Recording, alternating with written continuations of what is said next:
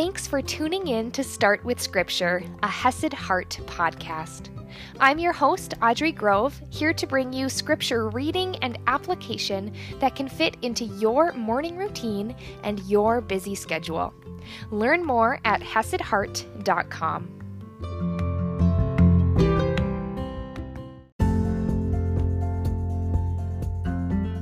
Good morning, my friends! Welcome to another beautiful day, whether it's snowing where you're at, like it is here, or it's a beautiful sunny day. It is a day that the Lord has made and that He has given to you. And today we're going to continue on in Psalm 69. We're not quite going to wrap up today. And today's is going to feel, I don't know, for me, sometimes it feels a little bit more removed because we're talking a little bit about humility, which we can relate to. But then we're also talking a little bit about justice, which I think in today's climate, in today's culture, sometimes we have a little bit of a hard time with these verses, but we see that they are scripture, they are the word of God, and so we're going to dive into them today. We are in Psalm 69, verse 19, and I'm reading from the ESV. This is David writing, "You know my reproach, and my shame and my dishonor, my foes are all known to you.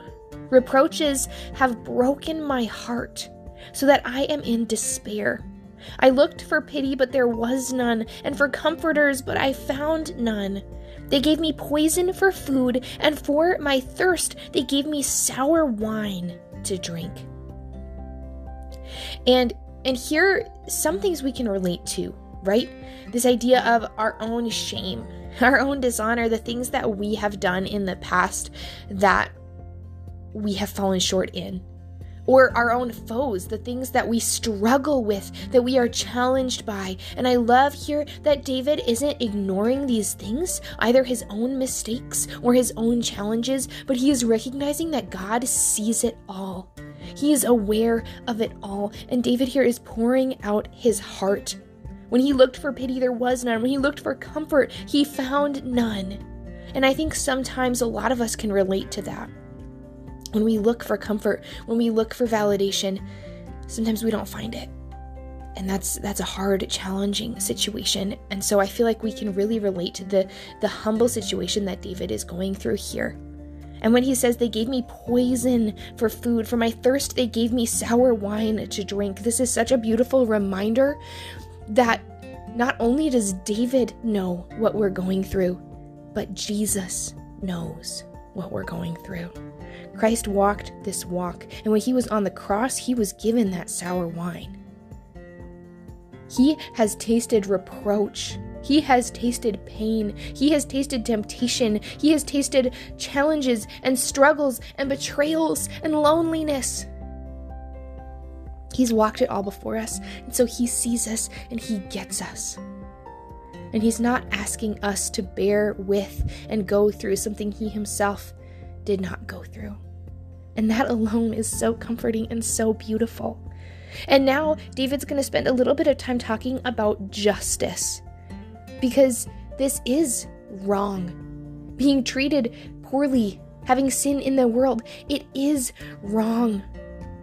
He says, "Let their own table before them become a snare, and when they are at peace, let it become a trap. Let their eyes be darkened so that they cannot see, and make their loins tremble continually. Pour out your indignation upon them, and let your burning anger overtake them. May their camp be a desolation. Let no one dwell in their tents. For they persecute him whom you have struck down, and they recount the pain of those you have wounded. Add to them punishment upon punishment. May they have no acquittal from you. Let them be blotted out from the book of the living. Let them not be enrolled among the righteous." All of this talk about justice, and we know our God is a just God, right?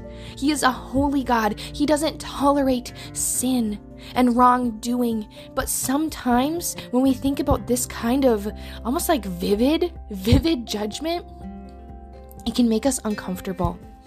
And I was actually just talking about this at a Bible study I was a part of. We're in the book of James.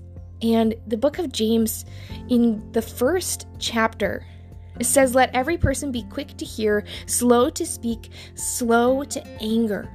For the anger of man does not produce the righteousness of God.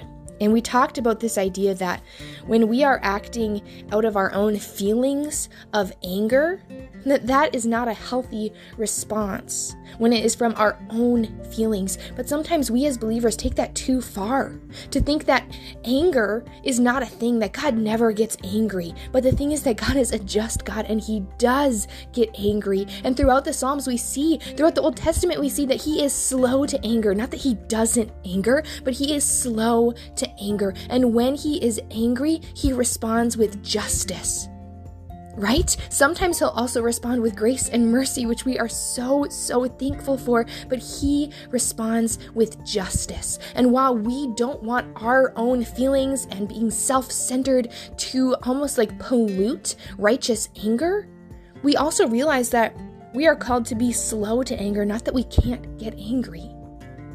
Right? We can be little pictures of God in that way, of his righteous anger, not letting just our feelings get in the way of that and pollute that and twist it and warp it, but being legitimately angry about the wrongs, the sins in this world. And I feel like that is what David is embodying here. He is being a picture of God's slow to anger, and he is being angry about actual sin and actual wrong. But of course, we need to be aware how our own feelings can twist that and warp it and make it unhealthy. But just recognizing that God is just, he is holy, and in spite of that, he's also gracious and merciful. And I love this verse we're going to end on today. But I am afflicted and in pain. Let your salvation, O God, set me on high. Even in the midst of all of these challenges, of all of the sin of this fallen world that he is facing, even in the midst of righteous anger, he still hurts. I am afflicted and in pain, and he calls out to God. Let your salvation, O God, set me on high. And he's not even asking for him to be removed from this situation, which I think is amazing. He's just asking for God's salvation to lift him up. And I think that we can approach God in this same way.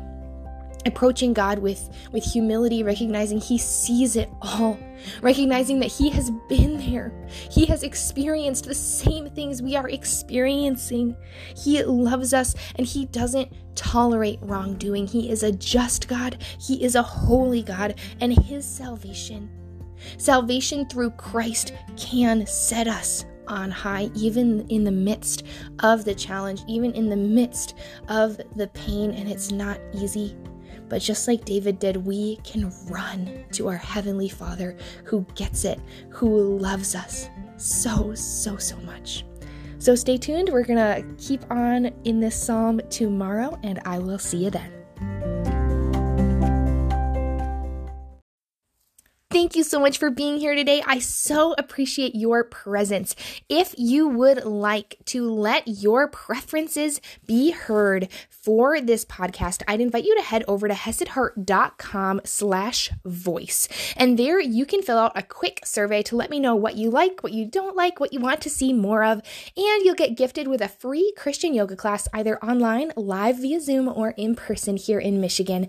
And I just want to say thank you and make this podcast even better to serve you even more. So head to hesedheart.com/voice to fill out that quick survey now.